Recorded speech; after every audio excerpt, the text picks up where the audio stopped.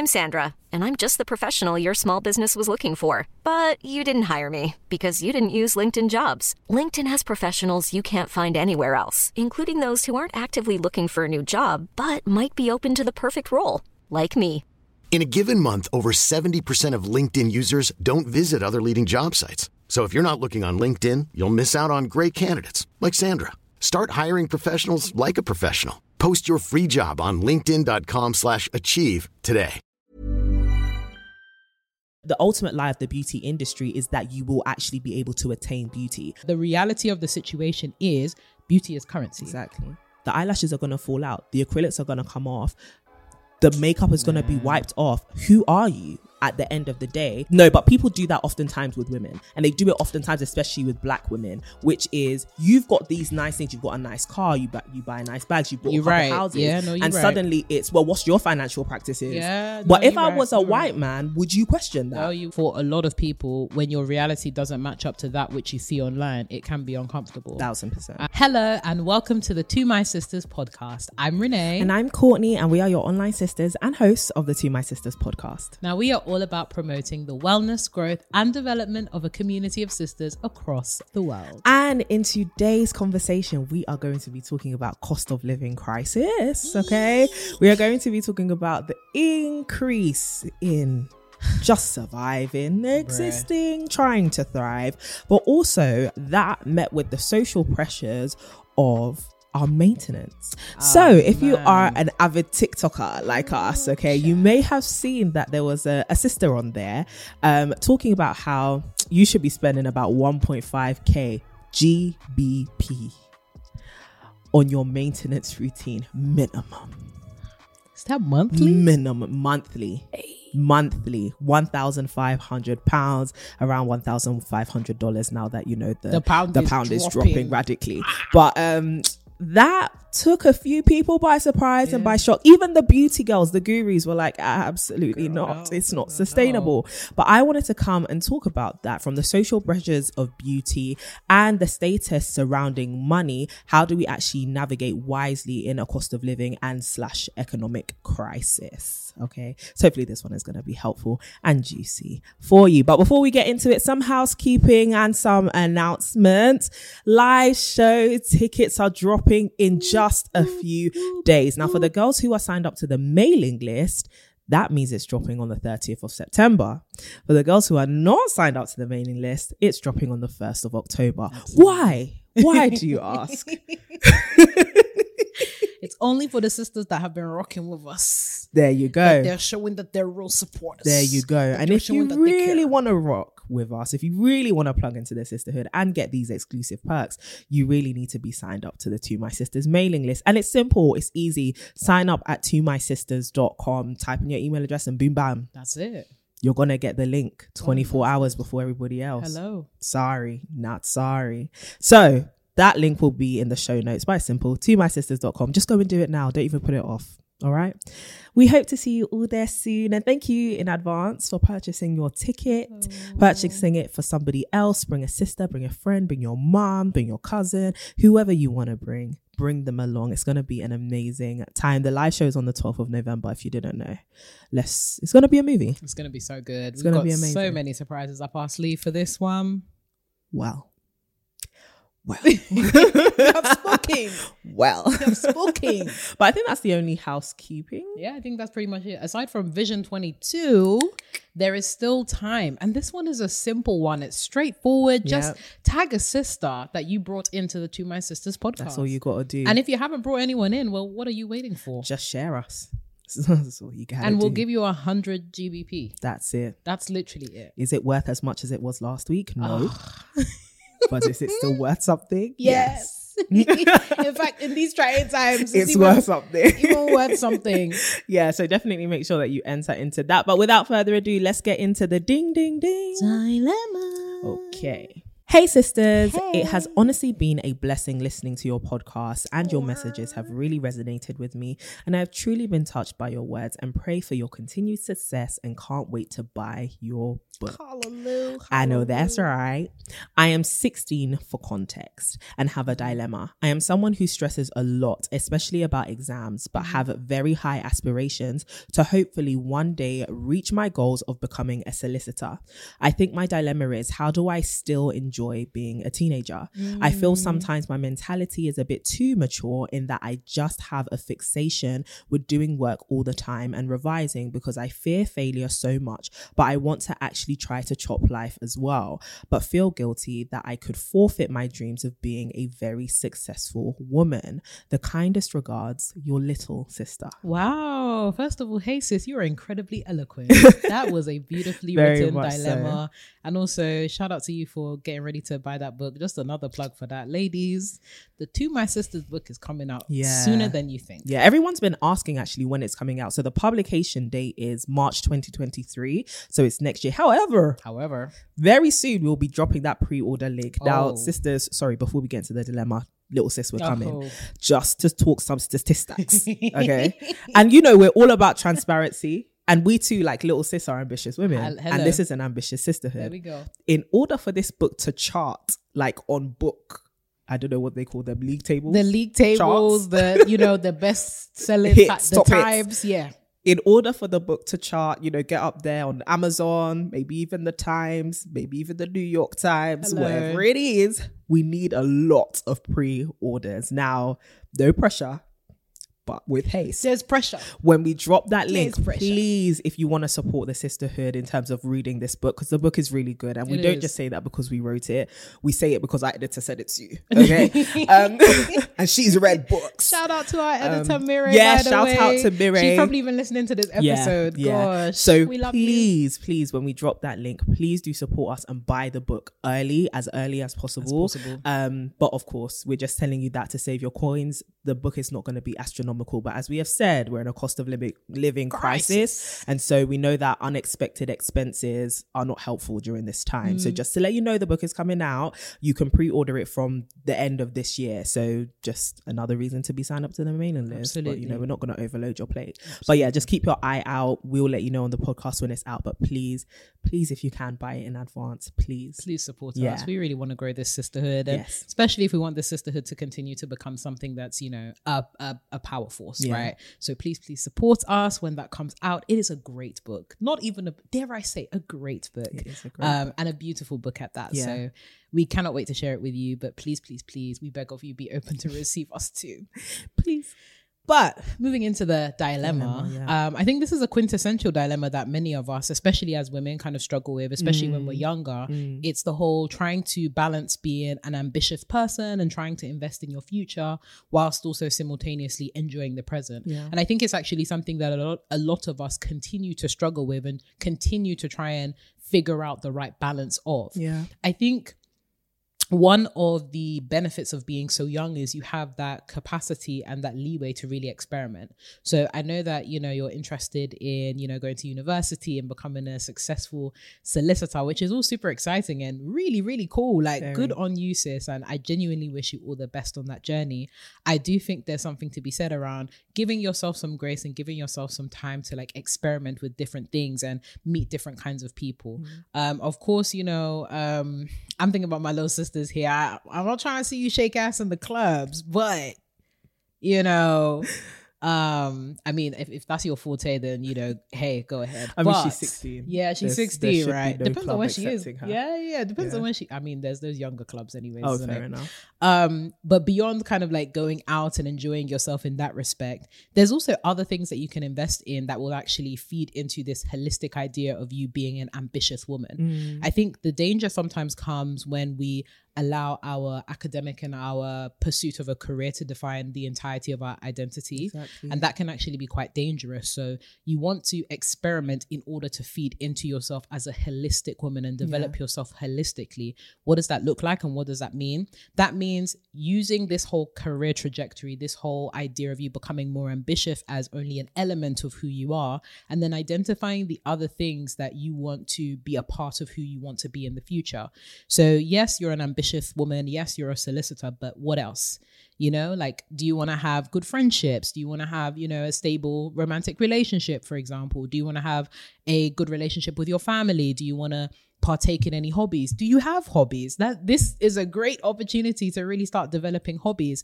And these hobbies don't necessarily have to be completely random and not at all related to being a solicitor. You might really enjoy writing. That's really good. Solicitors need to write well. You might really enjoy, you know, speaking or, you know, just public speaking in general. There's opportunities for you to think about creating content or going to debate societies if you're going to a school that, you know, allows you to do that, or maybe create your own. This really is an opportunity for you to define, okay, what do I look like, or what do I want to explore beyond my career? Who do I want to be? So I think the big thing that I would advise you to do is don't just think about what you want to do, but think about who you want to be and reverse engineer it from there. And then you can kind of divide those into two lanes where it's like, these are the things that I actually want to do that might support my ideal career. And then these are the things that I want to do because I actually really enjoy it, or I want to explore if I do enjoy it. So I definitely encourage that. And I'd also encourage you to really experiment again with your relationships as well. I think at your age, this might even be a good time to start speaking to other women who are similarly really driven, and similarly they may not want to actually be a solicitor. Some of them might, but this is also an opportunity to engage with other women or other sisters that might be similarly ambitious, similarly driven, similarly are interested in the kind of hobbies that you're interested in, or just interested in that whole journey of becoming, right? So even things like that, where it's like going out with a couple of sisters or investing in some of the friendships that you have around you. And then lastly, I'll say on the practical level, because I appreciate that this is very like high level, do this, do that, and how do you incorporate it on a day-to-day? A practical thing that you can do is perhaps keep a couple hours of your weekend free every single week. I know that it's super tempting to just work all the time, but I think it's actually necessary. And my minimum is like 1 hour rule. So across a weekend, at least keep 1 hour. Ideally, it would be more, maybe like 2 or 3 hours across the span of a weekend, where you choose to invest in or do something that you really love or you want to experiment. So I think being intentional about the way that you work with your time will also help you in experimenting in those different lanes. And it also means that it's not something that you just do when you feel like it, but it's actually a priority and something that you work towards. But yeah, I would definitely say it's amazing that you have such incredible ambitions, and I really do wish you all the best, and keep us posted on how it goes. But I would definitely urge you to experiment and prioritize experimentation and prioritize trying to develop different things and a number of different things that will eventually help you to become the woman that you want to be, and not necessarily just the function. But that's what I would say. I think those are really good points. And I would even go as far as to say, like, you need to, because those are really good tips, but I think it's also about finding things that are not centered around productivity and even like this goal, because I do think it's amazing, and like, gosh, to be 16 and to have such a sharp focus on a goal is a blessing, because then you can actually shape the rest of your life to get you there, rather than kind of wandering about and wondering whether everything that you're doing is actually helping in the long run. However, I do think that even though you've got this amazing perspective, I think there is a huge role that rest and enjoyment actually plays in productivity. And so even if you dedicate some hours in your weekend or even during your week to do nothing or do something that is not really related to your goal, but it's fun and it just brings you so much vibrance, and like you said, is literally just chopping life, I actually think there's a way for that to help you reach your goal in a much healthier way for you. I think a lot of us think that success is by any means necessary, and it's not. And also, in order to be a successful person, you don't need to use 100% of your time in order to reach that goal. Life is really about balance, and we are all about holistic wellness over here. And one thing you do not want is to miss your childhood or to miss your teenage years and to miss the time when you did have freedoms because you actually burdened yourself too much with ambition. And I think there is an unhealthy place of ambition which riddles you with anxiety or feelings like you're running out of time or things like that. And so if you find yourself creeping towards those feelings, reel it in by, like Renee said, actually scheduling in times of enjoyment. So that could be, you know, your friends have said, let's go and do X, Y, Z. Instead of you thinking, okay, no, I should actually revise. Ask yourself, well, do you actually need to revise? Now, obviously, most people will be like, yeah, of course we all need to revise. But for you may have like done so much revision during the week that what you would do during that time when they would be going out would actually just be extra. Like it's not necessary, even though it would be helpful. And I think that that's a good way to kind of substitute in and be like, you know what, even though this would be helpful, it's not necessary. So let me actually do something which will alleviate some of this pressure. And it's a great way to actually manage your stress levels as well, because having such high ambitions, and I mean, the sisterhood is full of ambitious women, so we can all relate, which is we have huge goals. That's high levels of stress, right? But it doesn't have to be if you actually realize that your timetable needs to be balanced with enjoyment and making that a priority. So not even, you know, okay, I'm going out with my friends, we have to talk about work or we have to network with all these really cool people. Nah, just do cool things. Just have fun, laugh. And it's good to be surrounded by the right people, but not everything has to be obsessive. That's what I would say. You don't have to be obsessive. Now, I know some people, especially like those in the hyper productivity space, would definitely say like, no, you need to be obsessed with your goals if you're not going to be ordinary. I get it, but there's also a way to be extraordinary and unhealthy. Just because you're extraordinary doesn't mean you're successful, because you may not be holistically successful. You may find success in one area, which is your career, but you may then also be burnt out and lack a lot of the things which Renee mentioned, like healthy relationships, friendships, which you've invested in, time with family and making memories, or just being a healthy person, even physically, mentally, emotionally, spiritually, whatever it is. And so as much as goals are important, you have to weigh up whether it's worth the cost of what you're paying. And that comes down to you. You know, whatever brings you relief and manages your stress is going to be different to what manages our stress for us. And so it's important for you to really find out more. And you're 16, you're finding out so much more about yourself. You're finding out your tolerances for certain things and your point of burnout. And so I would just advise that you don't tip over the edge unknowingly. But yeah, just find balance. And it's okay as well, on the flip side, to say no to certain things because you know you have a goal. So if you feel like, well, some parts of the enjoyment are really going to derail me off this track, it's okay to say no. It's okay to have the future in mind, but the future isn't right now. You know, there's that saying that like the future is now, but for you, it's not right now. Like it's not imminent. Time. And also, you know what the next steps are, right? You're thinking about the end, but the distance between here and the end is full of so many steps. You got to pass your A-levels or finish your GCSEs, depending on what stage you are in terms of age. Finish your GCSEs, do your A-levels and do those well. Apply to university, get a good degree. All of those require immediate focus. Yes, we have this long-term goal, but what's your immediate focus? Right now, your immediate focus is to finish school. Make that your highest priority, to finish school well. And then maybe it'll be less daunting to have this big, you know, I'm going to be a solicitor. At 16, you haven't been equipped with everything yet. The goal is amazing, but take time, baby girl. It's okay. And make sure, I really love that advice of surround yourself with other ambitious women who are several stages ahead of you or at the same point that you are, and just talk to them about what they did, how they managed their time, how they dealt with the pressure that they may have been feeling internally, because you are not the only one. And a lot of your peers may also be feeling this way as well. And you can actually offer each other a lot of support during this time. So yeah, I've definitely nattered on, but I hope that was helpful. And the advice that we've given you has been helpful as you navigate through the next few years of education. And like Renee said, please keep us all updated. Email us at the same email you sent your dilemma to, so that we can let the sisters know how our little sister is doing. We are very, very proud of you, and we'll always be proud of you. Okay? But into today's episode. Did somebody say cost of living crisis? You've been hearing it all over the news. Economic crashes in pretty much every country in the world. Okay, the girls are tired. We are tired. Okay, and then you have someone come and say 1.5k GBP on a beauty maintenance routine. Now, listen, as somebody who loves beauty, love it to the core, it just feels outlandish to me. And I feel like we need to start off this conversation.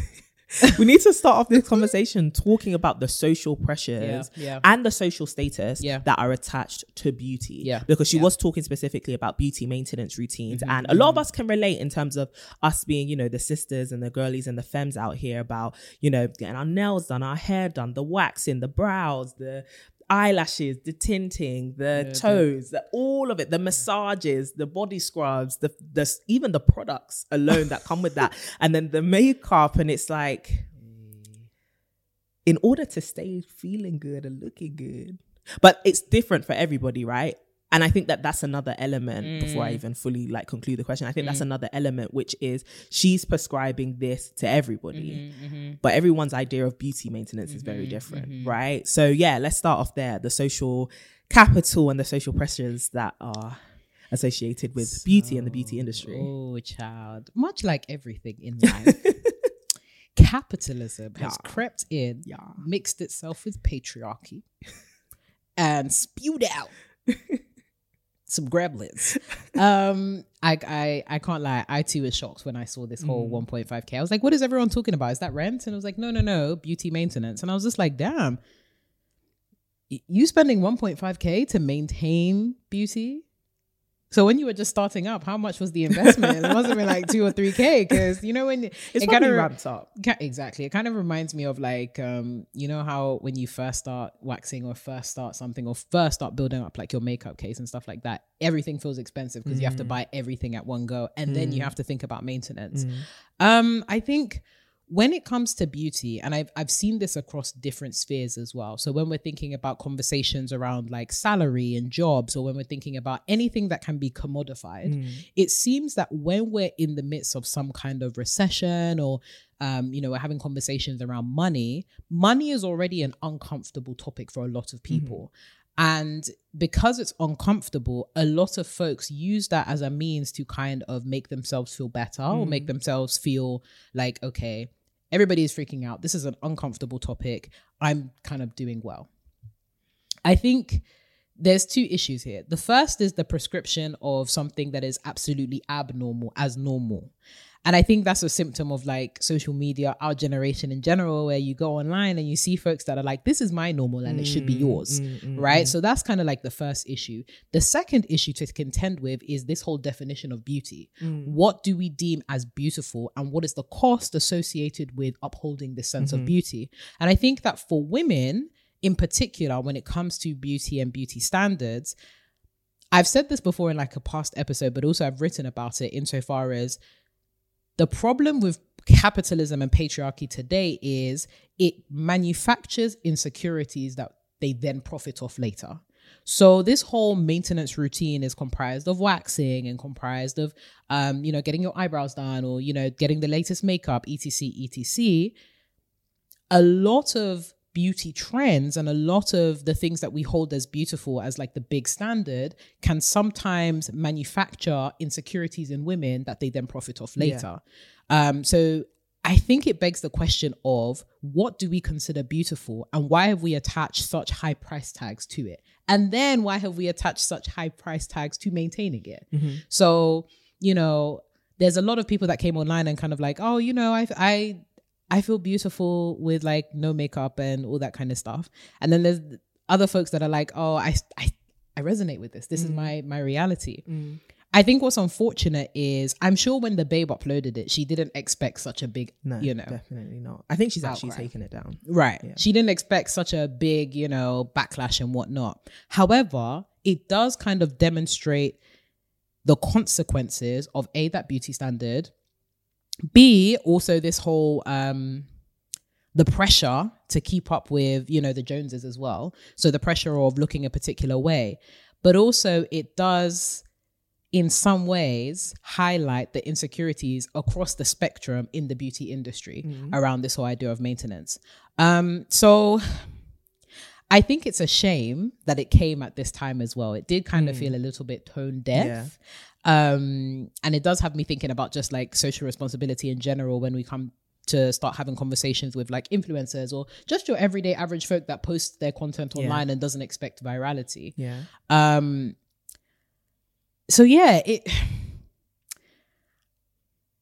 I'm one of those annoying people that are definitely it depends. Okay. So I understand that this resonated with some people and they kind of saw the 1.5K and they were like, okay, this actually looks like my beauty maintenance routine. And I think that that's the norm for a very specific subset of people. So you may be a high earner, you may be somebody that, you know, is very invested in upholding that particular standard of beauty. And that's okay. Like you can do you if you are happy to spend X amount on like your beauty maintenance and you subscribe to that, then that's okay. That's your agency, that's within your prerogative. However, when I think of, say, younger girls, for example, or when I think of folks that are actually struggling right now, or when I think of folks that, you know, already have extremely deep set insecurities around beauty and what they feel like they're supposed to look like, to come online and now see somebody say, this is what beauty looks like and this is what it costs to maintain it for everyone, that is extremely dangerous.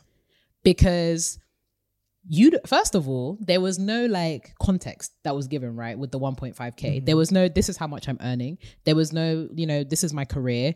There was no kind of like context around this is how much I'm spending in reference to this is how much I'm earning. There was also no context around like, this is my beauty maintenance. Okay, so what do you define as like beauty for you? It was very one size fits all. So there's just so much danger, especially when we're posting things on social media, but especially in beauty, when we create a brush and then try to paint the entire canvas with that same brush, only to realize that it actually does not fit. So I think it was just, it was tone deaf. It was really dangerous. It was also kind of painful. And it made me feel for the folks who had their insecurities come back to the surface because they probably don't fit that depiction of beauty or they actually can't afford it. And yeah, it was just very awkward to see. But it was also, sorry, I'm all over the place, but it was also awkward to see the backlash as well. I guess it's a bit controversial because I know that in today's society it's like, oh, okay, this person was objectively wrong. I hear it. But some of the backlash was also harmful because I just think that we've lost the way of nuance completely. There were some folk who were kind of like, you must be insecure if you spend this amount on beauty maintenance. And that's not necessarily the case, right? Sometimes people actually are just in love with beauty, in love with products, and that's something that they actually want to invest in. So I do think it was unfair for some folks who kind of came up with this extreme and extensive backlash to kind of paint this babe as you are objectively insecure. You are spending too much money on beauty maintenance and you are wrong. I also think that backlash was incorrect. They came around it the wrong way. It was some of these trolls. Some of these trolls were like, you ugly, you this. And I was like, damn, I know you're trying to correct this, but that's not the way to correct anybody online at all. So I think there's conversations to be had around the other side of the spectrum, which is, okay, so I don't spend any money like this on beauty maintenance. It's not a thing to me. And my beauty standard is this. I just think we need to meet in the middle when it comes to the beauty standard. I think there needs to be more agency around how women decide to define beauty for themselves and how much they are willing to invest in that, whether it looks like investing money, whether it looks like investing time or investing something else. I think there needs to be more leeway or at least a lot more embracing of a spectrum of beauty as opposed to a standard of beauty. That's my initial reflection. I know so many good points. I completely agree. I think when it comes down to beauty, there's beauty, and I love that you talked on the insecurities that are manufactured. And I do think there's another side, which is beauty as a social status symbol. And I do think a lot of us are caught up and wrapped up. And this is why this conversation was so interesting to me as somebody who has worked in the beauty industry for a very long time.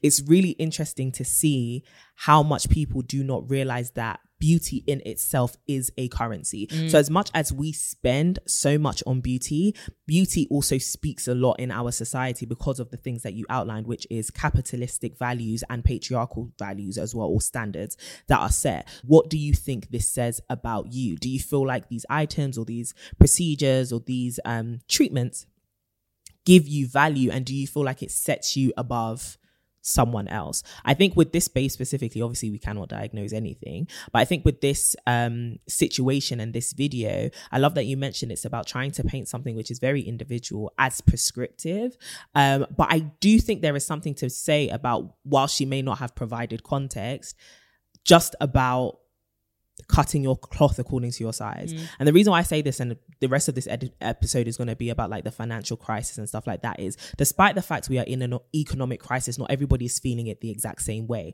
Some people are still soaring in terms of their earnings, and for some people 1.5k on a maintenance routine, chicken change, like absolute chicken change. There are vlogs online about like people spending 10 grand in a month or even in a week on hair appointments, nail appointments, body contouring, whatever it may be. I think as well, in a cost of living crisis where the price of things are still skyrocketing and soaring up, I think a lot of people would be able to also understand how 1.5k on maintenance is possible. However, it is not normal. And the reason why we have to really hammer home that it is not normal is, like you mentioned, there are a lot of people who will see that and think that is something to aspire to, right? And it's something that people can flaunt sometimes. And this is why I mentioned like the content aspect of things. It's something that people can flaunt because it is quite a sensationalizing topic and a sensationalizing figure. And there are people who garner attention because of their maintenance routines or how much they spend on it or what they do in order to maintain their beauty and how beautiful they are and how beautiful they are perceived. And when they become the marker of beauty, people will almost do anything to make sure that they look like them. And that is, you know, people who not necessarily haven't thought critically about their relationship with beauty, but like most of us have fallen susceptible to the lies of the beauty industry, which, and the ultimate lie of the beauty industry is that you will actually be able to attain beauty, but it's not actually really possible. It would, in order to not even in order, if we all were to attain beauty, there would be no more need for a beauty industry. And this is like a multi-billion, trillion-dollar industry globally. If we were not all chasing an unattainable standard of beauty, we wouldn't need to buy any of these products. We wouldn't need to participate in any of these things. And so the standard of beauty is going to be forever changing, and the cost associated with that standard is always going to be increasing, especially the more people can participate in beauty, right? And beauty maintenance. And I think it's so interesting that as much as people would try to refute this idea that like, oh, well, that's your standard of beauty and my standard of beauty is this natural look, XYZ, there's still a buy-in into that because that natural look requires skincare. That's still an element of beauty. That natural look still problematizes problematic skin or acne prone skin or whatever it may be, or scarring. And so there's constantly us being, as women, being told there is something wrong with you. And that is the essence of the beauty industry. Now, as much as we love it, and there are aspects of that which can still be self-expression, that can still be art, at the bottom lines of the industrialization of it, it is about problematizing an aspect of you. A lot of us need to question whether we do our beauty rituals, for example.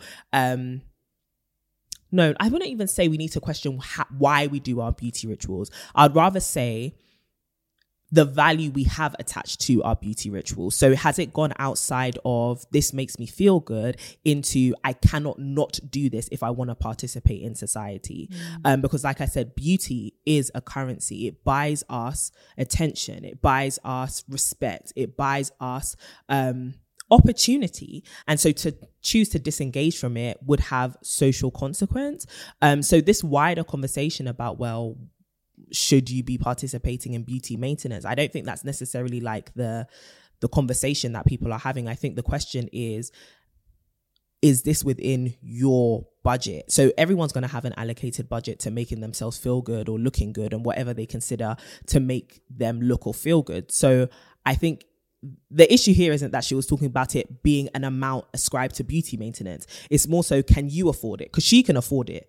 Simple as. So the prescriptive element is what I think is the main critique. I think the issue here is people feeling like they must then live up to that, obviously because of the pressure she applied in the video, and also the pressure applied by other content showing how often people get certain routines, how often people do certain beauty practices, how often people turn over their makeup, and us not, because of the illusion of social media, us not realizing that a lot of people are getting these items sent to them, they're not buying it. A lot of these people are changing their routine because they create beauty content. They can't show you the same beauty routine over and over and over. It will get boring. And so if we really had that investigative lens and then realized for us, the commoners, okay, what would actually be normal for us, we wouldn't really lean much on videos like this to tell us how much we should spend. But I do think this is now where we transition into talking about, well, budget. Because 1.5 for her probably is very, very doable. But I think there would be some people who watch that and think, well, that's a waste of money. And so what do you think about the I guess the idea of how much value we put on certain things and telling other people, well, this is how much you should ascribe to X, Y, Z? I think it's a more tricky conversation to have than first looks. And I think I'll say that because for women, beauty has been a currency for a very long time. Yeah. And I think that seeing this as a frivolous cost negates the very real fact that we are living in a time where pretty privilege is a thing.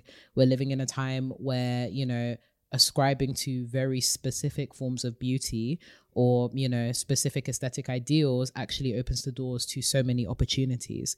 So in a way, it is an investment, but it's kind of unfortunate because the critique is often, it's a waste of money, when actually, is it a waste of money? Yeah. I would even argue it's actually not one if that is what you're looking for. Yeah. So if you are the kind of person that is, as mentioned, a content creator or somebody that's like an influencer, you're in the beauty industry, or that's very important to you to access a very specific type of capital that women can access through investing in beauty in such a way, then arguably that's not a waste of money for you. However, if you are the kind of person whereby you don't subscribe to those aesthetics, or it doesn't apply to you in the same way and you're actually more interested or you prioritize other things, then of course that doesn't work for you. However, whilst we don't want to be prescriptive, the reality is, especially for women, beauty is currency. Exactly. Whether you like it or not, across industries, whether you are on a glowing and growing journey, whether, the reality of the situation is beauty is currency. Exactly. So there is some part of you that will invest in your beauty, whether it be your skincare, whether it be your makeup, whether it be your clothes, whether it be something that is aesthetically bound. For women, there is a very real implication around the way that you are treated in society, your access to capital in society, based on the way that you look. So I think that it's not it's not a straightforward answer because of those complications. I think the reality of the situation is the fact that many of us do need to cut according to our cloth, and having to reckon with that is actually quite depressing in some cases, right? Like for other folks, it may not even be the case of that folks can afford it. It's more so a case of, is this allocation correct? So there may be folks that, obviously we have no context in the video. Lord knows what she could be doing to actually, buy into or invest in that beauty. Sis could be doing all sorts of illegal activities, or she could be just, misallocating her budget.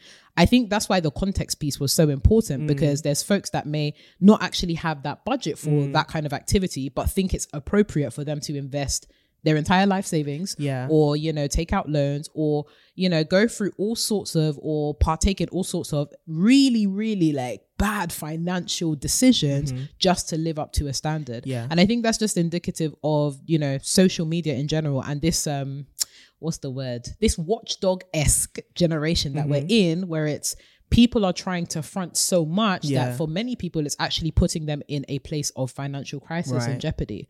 I've started reading a book first, literally just the first few pages or chapters, called Profit Loss.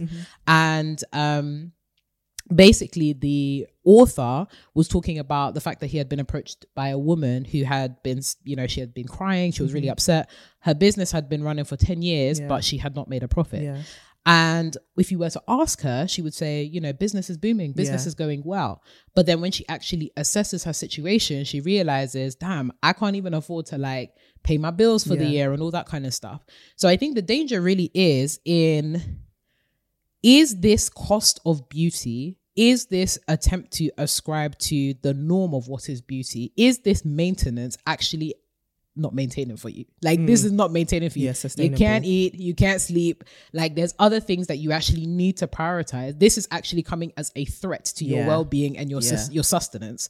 And I think that is also a thing that really gingers people. It's the whole, I feel as though I almost have to sacrifice my sustenance to live up to this aesthetic ideal, even though it jeopardizes me now, thinking that it's going to give me access to the same opportunities. I'm going to be liked and socially accepted. I'm going to have access to the same resources, when that investment is really a sunk cost, to be honest with you. And it makes me think of the sunk cost fallacy, where it's there's a lot of people who will invest in something expecting specific results. They don't get them, but because they've invested so much, they continue investing.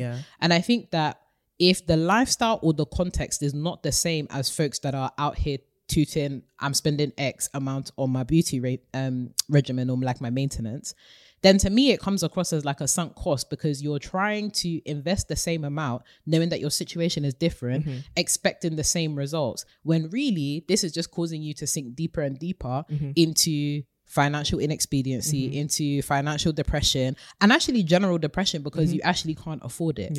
So I think there's something to be said around context matters,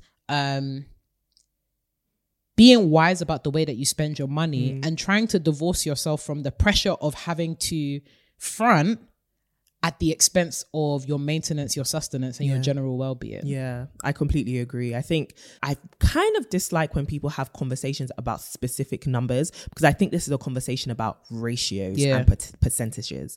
1.5K sounds like a lot to most of us, especially during these times, right? However, if somebody is earning 10K a month, 1.5K is 15%. It's not, there we go. Whilst that may seem 1.5K is so high, 15% of your salary may be a smaller figure, a larger figure, whatever it may be. The question now becomes, can you allocate, or can you afford to allocate in alignment with your goals, your priorities, your values?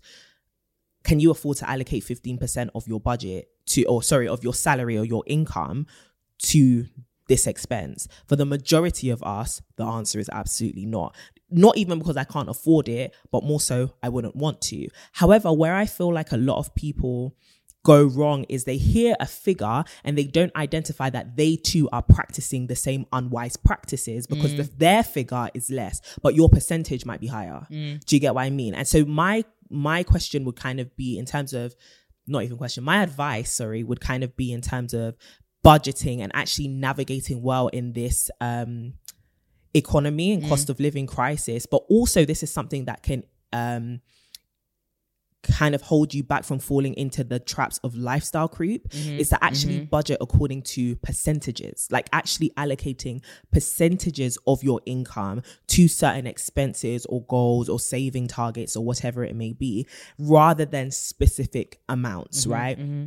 And this way, if you do start earning more, you can start spending more. If you're a boss babe, entrepreneur babe, or you're working in a really high paying field and you end up making 15 grand a month, which girls are out here doing, right? Women are out here doing. And you decide that actually not only to keep up with this lifestyle, but even outside of that, just to make myself feel happy or to just to keep up with myself, I'm going to spend 2K on my maintenance routine. That's not, I guess, relatively, that's not actually a lot for you, right? And so actually asking ourselves, okay, what's the percentage that I'm actually going to allocate, and why am I allocating this percentage, and can I afford, like you said, to sustain this commitment to this thing? Because something that is not cute is blowing bare money on something and then the next month comes around and you cannot afford to maintain again, right? It's embarrassing. That's when your eyelashes are falling out and your nails are broken. My nail is even broken, so hey, hypocrisy. But like your nails are broken and you can't actually afford to do anything new. And beauty is addictive, right? The industry of beauty is addictive. It's very much so about, well, I felt this high when I was all glammed up and I had all of these aesthetic things. Even if you feel like your maintenance isn't high, it's still addictive, right? I looked beautiful. I felt more confident. I navigated the world showing up as the woman that I wanted to be and looking like that. That is a very addictive feeling, because that to a degree feels like success.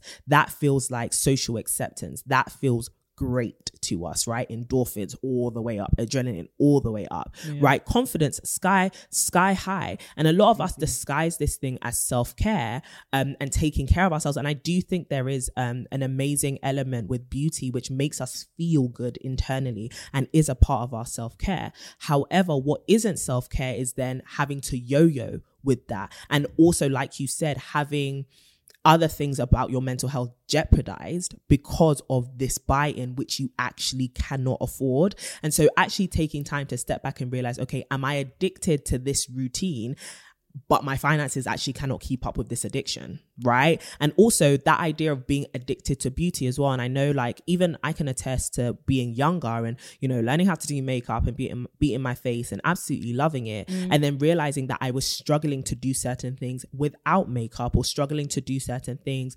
or go to certain places without looking a certain way. And you have to really become comfortable with the fact that situations can change at the drop of a hat, but also you shouldn't become over dependent on anything, especially external things. And so whilst these things are nice and they do make you feel good, your entire self-worth and self-value should not be attached to your beauty procedures, treatments, and items and products.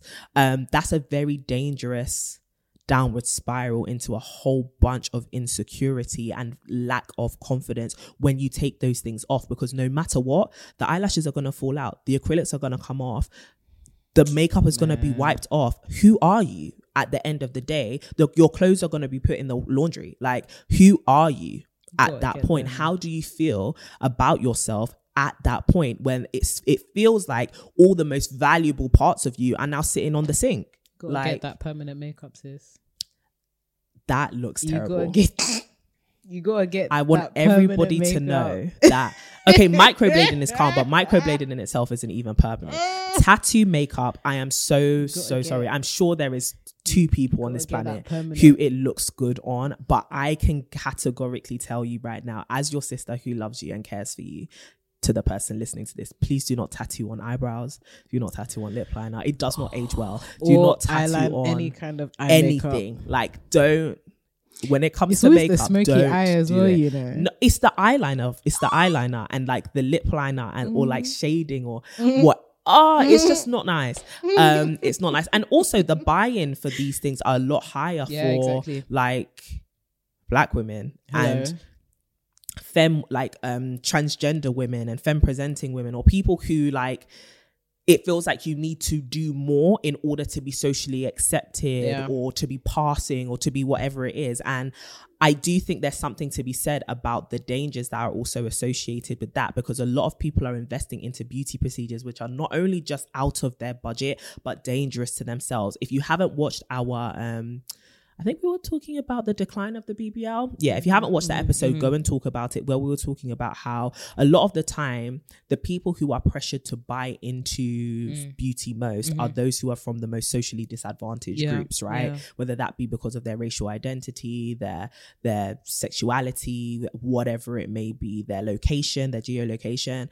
And it's unfortunate because those groups are often the ones who experience the most financial and economic disparity wherever they live. And so it's challenging, because as much as you can say like, spend this much on your beauty routine, or that you even know this would be nice if I had, because if I were to tally up like how much it would cost for me to look my tip top best, and I'm a babe who does a lot of my own beauty stuff. Like I said, I've worked into the beauty industry for a very long time. It would still be pretty pricey. It's pricey. Do you get what I mean? And so if you were to tally up that cost, based on the fact that you should have, and this also goes to like prescribing budgets, right? Everyone's goals are actually different. But when it comes down to certain groups of people, there are some things which you could, from an objective lens, should be a priority, especially when it comes to people who do not have bank of mum and dad to fall back on, generational anything, sugar daddies, generational anything, all that kind of stuff. But even with that, like, I think a lot of us, or sometimes with these arguments, we try to poke at like, well, where are they getting the money from? It actually doesn't matter. Focus on yourself. And that's the problem. Like, a lot of us are like, well, you don't know what they're doing. It's not that it's unattainable for everybody, right? Like, people are making legitimate money out here, getting paid high amounts from doing great stuff. You're probably doing great stuff as well, and you're just not being paid the same. Sit with your reality. Like, instead of trying to poke holes in someone else's reality or trying to romanticize someone's reality as well, actually just sit down with your own reality and be honest with yourself about what it means for you, right? Because as much as we can say, well, we don't know where she's getting her money from and stuff like that, but you know where you're getting your money from, and you know where your money is sitting at. Focus on that. Yeah, do you get what I mean? Like, oh, we don't know if you've got a sugar daddy, but it's probably her own money. And I think people do that oftentimes. No, but people do that oftentimes with women, and they do it oftentimes, especially with black women, which is, you've got these nice things, you've got a nice car, you buy nice bags, you bought a couple houses, and suddenly it's, well, what's your financial practices? But if I was a white man, would you question that? No, you wouldn't. Do you get what I mean? If I came in, exactly, and the thing is, theirs isn't even visible, because a man could come in here wearing a £5,000 suit, which a lot of people who work in the city often do. Suits are speaking loud, but because we don't recognize the social value of that, maybe because we're not in the social context, we don't really perceive it as a frivolous spend, because we don't actually know how much it is. So then when black women or a certain group of women or people come online and they're honest and they're financially transparent, they often find themselves having stones thrown at them when it's like, so should we go back into financial secrecy? Should we no longer create content that is representative of a life that many people aspire to, right? It's not even like us this is not specific to this video, because sis did some things which were wrong. But even outside, because I've seen like bloggers like a Patricia Bright or girls who talk about finance and are living a lifestyle that is, I would honestly say, affordable for them, get criticized, and people kind of drag them through the mud, which is, and be just so hyper vigilant on them, and it always becomes uncomfortable for them. And put them under a magnifying glass, and it almost becomes uncomfortable for them to be transparent and helpful, but also for them to just live their life there. I mean, I hear it, but I definitely think there are places and spaces where folks have definitely pushed on the tone deafness. So I do appreciate that folks are actually out here making money, and we actually need that transparency. And there's definitely some folks that are a bit too pressed about how much people are earning. However, I think given the circumstance, there are like folks who do come online and flex or stunt in like the midst of crisis. And it's kind of like, okay, sis, I get that you're making money. I get that this is small for you. But given the fact that you've come from a community, or you've come from a situation where you, as well as anybody, would know that this is probably not actually useful or helpful, I understand why some folks would be like, what was the purpose of this? I completely understand flexing? That. Yeah. So like, you have your like Patricia Brights, or like folks that are, finances is actually something that they're willing to be super transparent about, and then they talk about it in the context of their budget. But then there's actually a cascade of folk who kind of come online and are like, I'm making more money than you, and use it as a power play. I completely agree with that. So I think there's like the space for both of them. And I think the difficulty for some people is not necessarily righteous anger, but being able to deliver that critique in a nuanced way. And I think that sometimes, because everything on social media can come across as very black and white, folks make the mistake of painting many people with the same brush. 1000%. So yeah, because like the 1.5k equally, again, speculation, equally, if it had been somebody, you know, and we've seen it time and time again when we see like rappers, for example, or like folks that are bought into that idea of like beauty that have come from like humble beginnings, but they're using their money or their resources or the things that they've got as a means to flex. We see that all the time, and particularly for like women, I don't know, it just doesn't sit well with me, especially in amidst an economic crisis or in amidst like the social context that the reality for a lot of people is they're actually struggling or like they have different contexts. To come online and basically stunt and say, And I ain't gonna lie to you, for a lot of them, the financial advice is to get your money up. I don't think that's particularly helpful, but I think that's distinctive from the folks that actually come online and are like, yo, these are my finances, this is what I spend, and this is in reference to the percentage that I have allocated for that. That is the different context, and I think that's actually a different intention, and that's actually different content in general in life. But I do think that there is a lot of folks, and I've seen it not just on like TikTok and Instagram, but also on Twitter, and I think it underpins the fact that money is actually an uncomfortable subject to talk about for a lot of people, especially when we're looking at other statistics which talks about like household earnings, for example, or how much, you know, money revolves in specific communities, how many, you know, I think there was a stat around like how much $1 or £1 stays in like black communities versus other communities, or how much folks from like marginalized communities, how much, you know, is the average household making. But then you look online and it feels like, damn, everybody's trying to stunt. Everybody is making this much, or this person is making this much, and it feels like the numbers don't add up. So I think there's something to be said around the fact that these contexts have definitely bred a lot of discontent, discomfort around money, but also it adds to the pressure of folks who are currently dealing with this reality that actually lines up with what the stats and what communities' lived experiences. And then to come online and see somebody who, and I'm not saying that it's right for folks that come from like marginalized communities to represent entire communities, but to now come online and see somebody that you may have identified with or someone that you like a lot, basically say, I'm making this amount of money, I'm spending this amount on like beauty maintenance or whatever it is that I want. You should too. And the way that you should do that is to get your money up. I completely agree with the Twitter thing in terms of like, how is everybody on six figures? And yet, as communities, we still lack so much wealth, or the reality of the average income in the UK is well below what it seems like everybody is being able to afford. I completely agree with that. I just think that as much as we can take social media as representation, it is content, and it's there for entertainment. It's there for to be provocative. It's there to be, there are so many agendas behind it, right? And that's why I feel like you can't really expect much from people whose motivation you do not know. And as much as people, you know, flex or they do all these things, and you may be thinking, well, communities need XYZ, what are you doing with your money? The question then is, well, what did they pledge that they were actually going to do? I do think there is a place to put social pressure on people to do certain things or to be better stewards of what they have, but there's only a limit to how far those things can go, right? And whether they actually then get enacted, or whether it just becomes about dragging people and virtue signaling. Because if you then had those finances, would you do the same thing? The question is, for most people, I think no, right?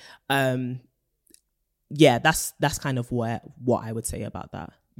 But then I think the trouble is with at least the girl in question, like motivations, I think we can only speculate. And I think I'm not talking about her video. Like I did say, like, caveat, this is not about that video, because sis made like a whole bunch of faux pas.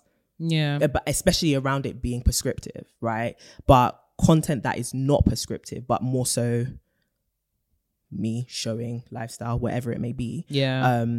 I think those are the things we kind of have to take with a pinch of salt. And I do see those videos still getting as much questioning around them. Not as much as, because hers was like controversy, but like still getting a lot of questions surrounding, well, what's your sources of money, or just investigative, being hypercritical. Yeah, that's fair. I see that. Judgmental to a degree. I see that. Yeah. I think it just begs to the whole discomfort again around money. I think it is, for a lot of people, when your reality doesn't match up to that which you see online, it can be uncomfortable. 1000%. And I think, even harkening back to the example of when you see like a white guy wearing a 5K suit and nobody saying anything about that, I think what's interesting about that example is who we allow to wear those social, or who we allow, or who we normalize as having possession of things that we deem valuable. So it makes me think of, for example, like in reverse, actually,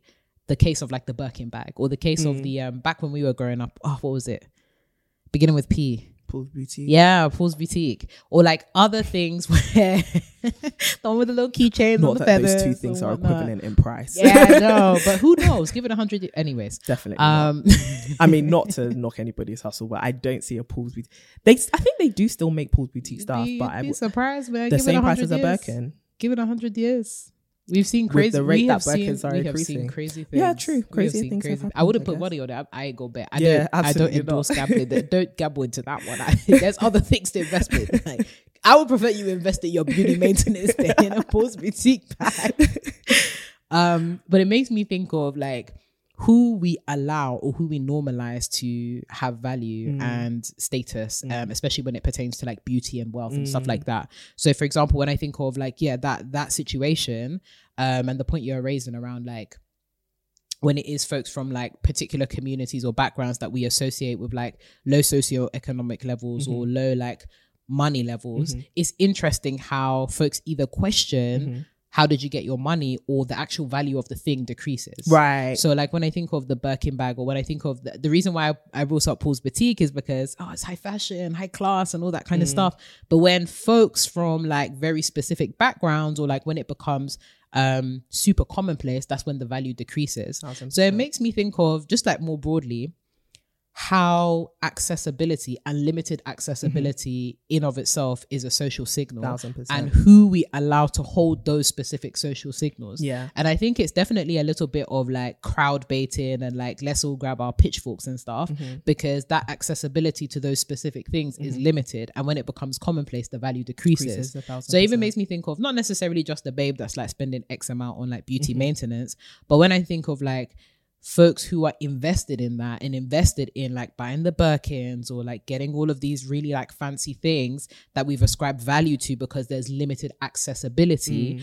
I think that a lot of people are, I wouldn't say necessarily say jealous, but I would say that a lot of folks are peppered. I can't find a sophisticated way to say it, but there is something that can sometimes be a little bit insidious about the fact that people are upset when others obtain things. When others get access to things that they can't access. 1000%. But that's because, okay, full circle moment before we get into the budgeting tips.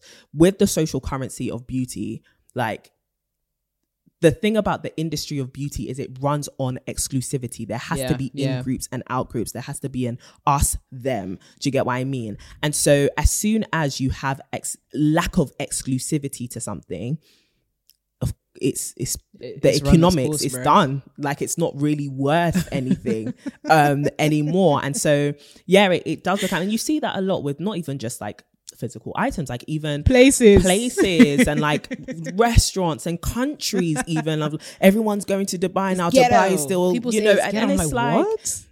Just because other people have participation in it, like a lot of this and the social currency and the social status, that is associated with beauty runs on exclusivity. If beauty became something that included everybody, it would no longer be a status symbol. It would no longer have any social capital whatsoever. It wouldn't buy you anything. There's even this film that I was watching a movie recap on, because that's what I do in my spare time, where to be beautiful, you were taxed higher if you were beautiful. Wow. And very dystopian. But with that, you found a lot of women who were like, to be beautiful is no longer valuable to me. And so they would do everything they could to become unbeautiful. And it was very, very telling about the certain things that they did. And the film was just a very interesting, like, I guess, commentary on society. They would do things like gain weight, put pimples on their face, like not do their hair. And it became about like no longer being a part of this group, because to be a part of this group no longer had benefit. Even whilst it was still an exclusive group, it no longer had benefit. And I think a lot of people just want to protect the benefit that is associated with them being a part of an exclusive group of people who can do exclusive things, right? As soon as the exclusivity is lost, so is the value, so is the capital. Yeah, so I think that's a really, really interesting point. So I guess to cap this episode off with some actual practical tips around navigating a cost of living crisis and economic recession. Not that we are financial experts. Everything we're about to say is purely anecdotal, not prescriptive whatsoever, not even financial advice. Okay? Everything at your own risk. Talk to an accountant, talk to a lecturer, talk to your mum, talk to someone, not us. But yeah, what practical tips would you give to people who may be feeling the social pressure to keep up with the Joneses, or just to keep up with their lifestyle, maybe even pre-economic crisis, and who are feeling the pinch and now need to kind of rejig things a bit? What practical advice could you give to them? The first is get your money up. No, I'm trolling. But no, I'm gonna come to it. I'm gonna deliver it. Yeah, I'm gonna try and deliver it in a nice way. I'm coming. We'll put that one to the side for now. We're gonna return to it though. That's not the first one. That is so funny. You just come in easy. I was thinking the exact same thing. I was like, well, actually, come in easy. The first thing that you need to do is reckon with your reality. So that means you actually might need to unplug from things. I realized that social media and like being keeping up with the Joneses, the pressure increases when you surround yourself with the pressure. And I think sometimes we can overestimate how susceptible we are to being influenced by things and people. So the first thing that I would say is actually log off. Stop looking at people's profiles, stop looking at all of these. Like it's nice to have like a vision and like inspiration, but if you're constantly, you know, opening your phone or your laptop and you're seeing these images and you're seeing these people and you just feel like, damn, I wish I had that life, but there is nothing in my life that speaks to being able to get there quickly or like in the time frame that I want, you have got to log off. You've got to like, your favorites need to be like quotes pages and stuff like that. You need to financial advice, financial management. You need to like unfollow or like, you know, mute for just a temporary season, and really pour that energy back into you and reckon with your reality. The first thing that when it comes to like good budgeting for me is, again, what does your incomings actually look like and what do your outgoings look like? So I know that, you know, crisis is coming, things are getting more expensive, and you know, if you're earning a salary or even if you're a freelancer, like you may not be getting paid the same, you may be getting higher bills. You need to make a list of all of your expenses and a list of all of your incomings and match up the two over a period of, I would say at least a period of like 6 months or so, just so that you have an idea of like what is consistent in my life and what is not, what can I change and control and what can I not. And then you need to, it's only when you have an actual understanding of these things that then you feel a lot more calm, because then you can focus on the things that you actually can control. So you might actually find, to your horror, that you're at a deficit. So if you're at a deficit, you need to think about some of your expenses. Okay, what can I cut back on? What can I minimize on for the moment, just so that I can recover myself? You may be in a position where, you know, you've had to dip into your emergency fund. You may be in a position where, you know, you may have actually had a demotion. I know we're constantly talking about like really positive things or positive experiences, but I think there's also the 360 moment of like, oh damn, things are actually not good. They're worse. The pressure is piling on, and that's a reality that a lot of people deal with, and that's okay. Like, you just need to know that it's happening, and you need to process that it's happening so that you can work with it. So when you have an idea of this is actually the state of affairs, that's when we now need to start thinking, okay, cool, I have this vision, or like I have a, you know, this is where I want to get to. I want to be, maybe you do want to be the babe that wants to spend 1.5K on your maintenance. That's okay. But if your reality is not speaking to that, that means there's a little bit of reverse engineering that needs to occur. And this is where the get your money up comes in. You might now have to start thinking quite critically around, how do I increase my income sources? Okay, you can cut back and budget and be penny pinch as much as you like, but if you don't actually deal with the roots of the issue, which is you may not actually be making enough money to get to the vision that you want to, then you have to embrace that inner hustler. I've been reading a lot of books and like listening to a lot of like other podcasts recently, and just content in general around this whole idea of like soft life versus like hard work and all that kind of stuff. And what like annoys me so much is just, why do we have to live in extremes? We don't have to live in extremes. We can embrace different elements of things and embrace that nuance. I say all this to say, to live the soft life, you must embrace hard work. There is no getting around it. And I think sometimes we can use the energy around getting angry at other people that are doing well. We can use the energy around being depressed if we were to channel that more conducively and actually use that as inspiration, I see she's getting her money up, here's how I can get mine. Or like, I see that this could be a reality for me, this is what I'm actively going to do to increase my income sources. Or it may be a case of, this is what I'm going to deny myself in the short term for the long-term success that I actually see for myself. So I would say definitely sit down with yourself and see what is feasible. It might be that the 9-to-5 job that you're currently doing, girl, you need to, either ask for a promotion, pick up a side hustle, or pick up a side hustle, or quit, not so quit. You have somewhere else. Not so you can make a leave. Don't say we told you to quit. Now you're homeless because we don't have a spare room. We don't have a spare room in this house, girl. You can stay on the couch for a maximum of a week, but after that, you gotta pack your bags and go.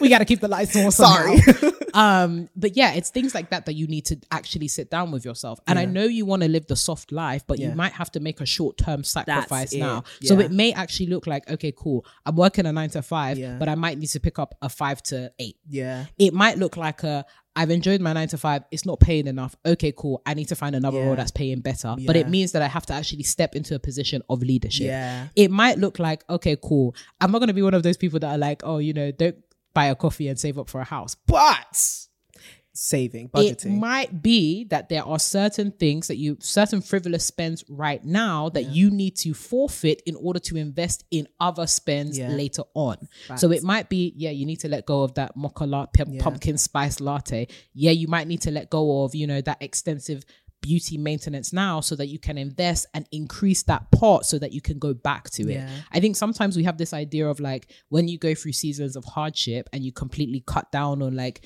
certain things that you had more money for earlier on, that you can't return to it and invest in it again. Actually, no, seasons of hardship are normal. 1,000%. Like, and it's actually fine. And don't be mad that you might be going through a season of hardship when other people are going through a season of harvest and prosperity. I think that's also another thing. Stop looking at other people. Facts. Stop watching them. Stop.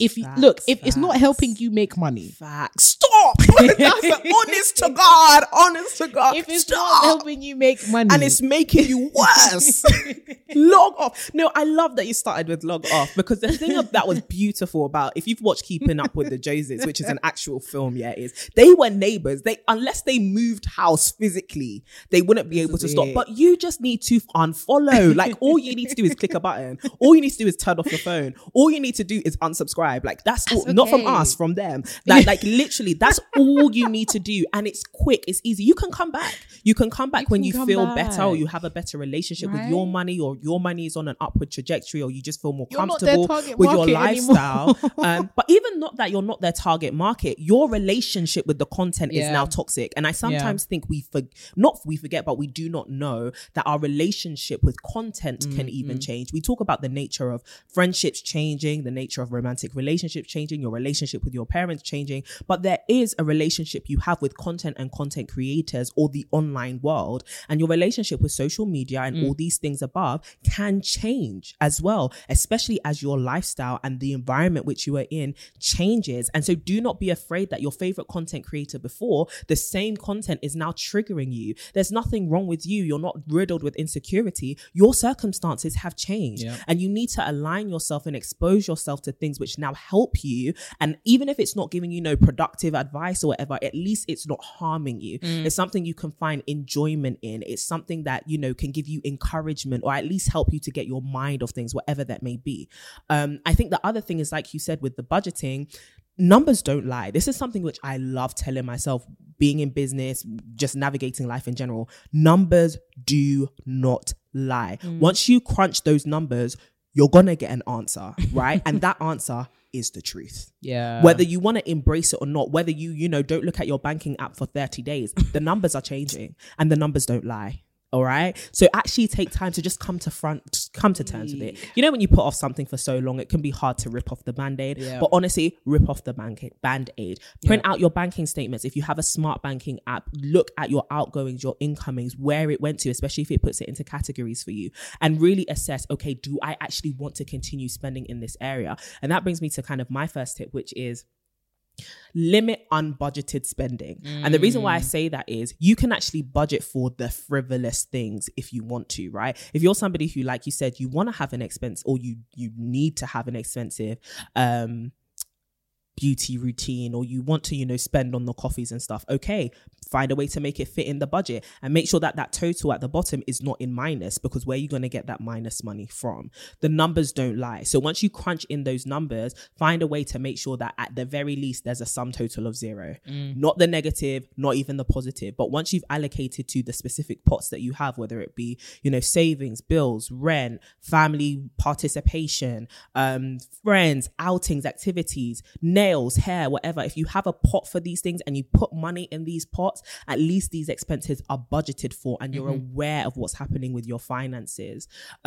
Just take time to budget for it, right? And if it cannot fit in the budget, ask yourself, A, is it necessary? B, is it a sacrifice? Is it something that I can sacrifice? Or C, how do I afford to pay for it, right? It could be taking money out of another pot, do that with caution, or it could be stepping your money up. And as much as we're uncomfortable with this idea of like, well, you know, everyone's in, you know, tough situations, which everybody really is, now it's about, okay, and actually this is not just taking the initiative to step your own money up, but even the work of community now, right? And this is the last point that I wanted to give, which is not only should you surround yourself with people who not necessarily are balling, but who are financially responsible, you should also do your best to participate and help other people be financially responsible, or to help them make up for what they are lacking. During this time, there is a harsh reality that as much as we've sat here for the last like 1 hour and 15 minutes talking about beauty routines, there are people who don't even have food. Do you get what I mean? Let that reality sink in. So as much as we're pinching pennies here and there, or for some of us it's a big deal, not going to discredit that. We're talking about these things which are, to a degree, luxuries. There are people who do not have the necessities. And there are, as much as we're in a financial crisis, there are also a lot of us who can actually help those people who do not have necessities, right? Roof over their head, food in their mouth, food for their baby, like whatever it may be. And you don't need to go and do this for people on the street. There are probably people in your life who may be struggling to even have breakfast before they go to school, or struggling to pick up their kids from work, struggling to pay for petrol for their car. And as much as, you know, you may be thinking, well, I'm also pinching the pennies and the pounds, as a community, as a sisterhood, what can we actually do to help those people if we are able? No pressure, but I do think there is a need to also take community responsibility to help people in our communities, especially if the governments are not doing a good job, especially if, you know, charities are maybe not allocating funds accordingly, or even if they are just fully exhausted in terms of their resources and their output and their teams and stuff like that. What can we then do to actually be our sisters' keepers during this time? And like I said, keeping people around you who are not necessarily balling, but actually financially responsible. Because one thing you have to understand is, as much as misery loves company, financial irresponsibility needs company. It needs, if somebody's going to be frivolous, they often want somebody who will be frivolous with them, whether it's an enabler or somebody who can just participate in the activities or just be present. So if all your friends are, you know, for them, budgeting is really not a big deal, but you know you need to budget, you may need to have a honest, transparent conversation with your friends. And if you haven't got that kind of culture in your friendship where you can be financially transparent, you might need to get some different friends who you spend the majority of your time with. So it's not necessarily about cutting people off, it's more so about analyzing boundaries now. How close and how close in proximity, and how much access do you give to the people in your life who may not help you with your goals, and may not even just help you, but actually pull you further and further away from the financial management that you're trying to attain. If your friends are constantly going out and they're putting pressure on you to go out, and they will not refuse to understand or even let you tell them, I cannot participate, those are not your friends or friends that you should have, right? So yeah, that's what I would say. Yeah, that's my 2 pence. We hope that this episode has been helpful for you. We hope that it has provided some entertainment, some interesting thoughts and thinkings and stuff like some money affirmations your way. We really are. We want prosperity in the sisterhood community. Whatever that does for you. I'm just praying that the money finds you, sis. I really hope it does. Or you find the money, whether that's upskilling, partnering with someone to do something, getting more financial education. Please, I think promotion. This week's newsletter we should really like send out resources like books, podcasts, channels which you can subscribe to who actually help with financial education. We've done it before, but obviously not all of you have been signed up to the mailing list. Hello. So sign up another, before, right now. Nudge. Sign up right now if you're listening to the podcast early, and we'll send out like some resources and stuff, as well as maybe like a link to a budgeter, because these things are best done in like Excel spreadsheet, but the actual, everyone says they're proficient in Excel, but is it true? We don't know. No. So, all the formulas and stuff, we can find you. I think Tony Tone has a budgeter, or Patricia Pratt has one as well. So we can link that. But sis, we really do want you to prosper, but we want you to prosper as your soul prospers too. So if you have to start curating that feed all over again, it's okay. Start doing it now. If we are the only people you're listening to, that's also fine. It's okay. That's okay. Obviously, we encourage diversity of thought, but start with the core. 1,000%. There you go. With that being said, if you haven't plugged into the To My Sisters community, into the sisterhood, definitely make sure you're following us on all social media platforms, from Twitter to Instagram to LinkedIn to Facebook, wherever you want to find us, we're there. Trust me. On TikTok too. If you want to follow us, our handle is going to be To My Sisterhood. Just type in @To My Sisterhood and you'll find us. But if you want to follow us individually, follow our life journeys, follow our growing processes, then you can. The lovely lady over here is @Renee Kapuku. And I am @CD Boate. Absolutely love to see it. And of course, we've been plugging it for this entire episode. The mailing list. Doesn't want to stop embarrassing me, sorry. You didn't see anything. Y'all did not see nothing. Please follow the mailing list for glowing and growing tips across a myriad of different spheres, from your spiritual, mental, and of course your financial health, which seems to be quite dire in such times. So please sign up.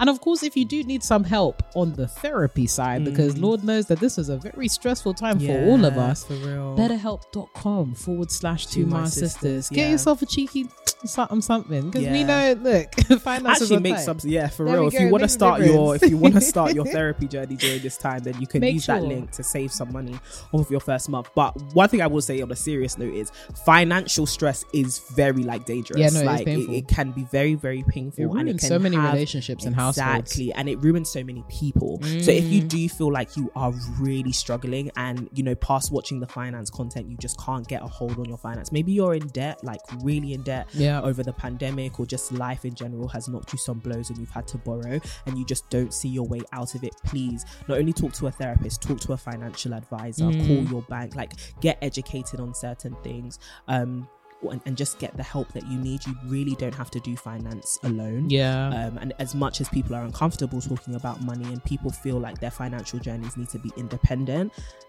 it's okay to talk about money with people who can help you. For sure.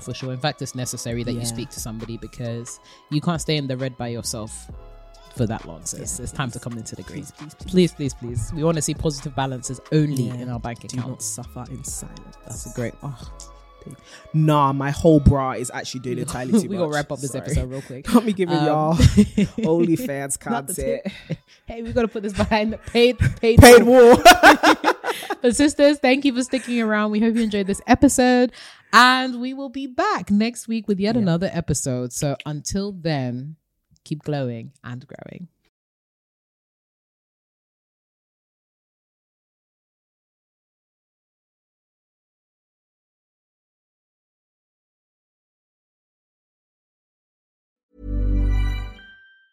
Ever catch yourself eating the same flavorless dinner 3 days in a row? Dreaming of something better? Well, HelloFresh is your guilt-free dream come true, baby. It's me, Keke Palmer. Let's wake up those taste buds with hot, juicy pecan-crusted chicken or garlic butter shrimp scampi. HelloFresh. Stop dreaming of all the delicious possibilities and dig in at HelloFresh.com. Let's get this dinner party started.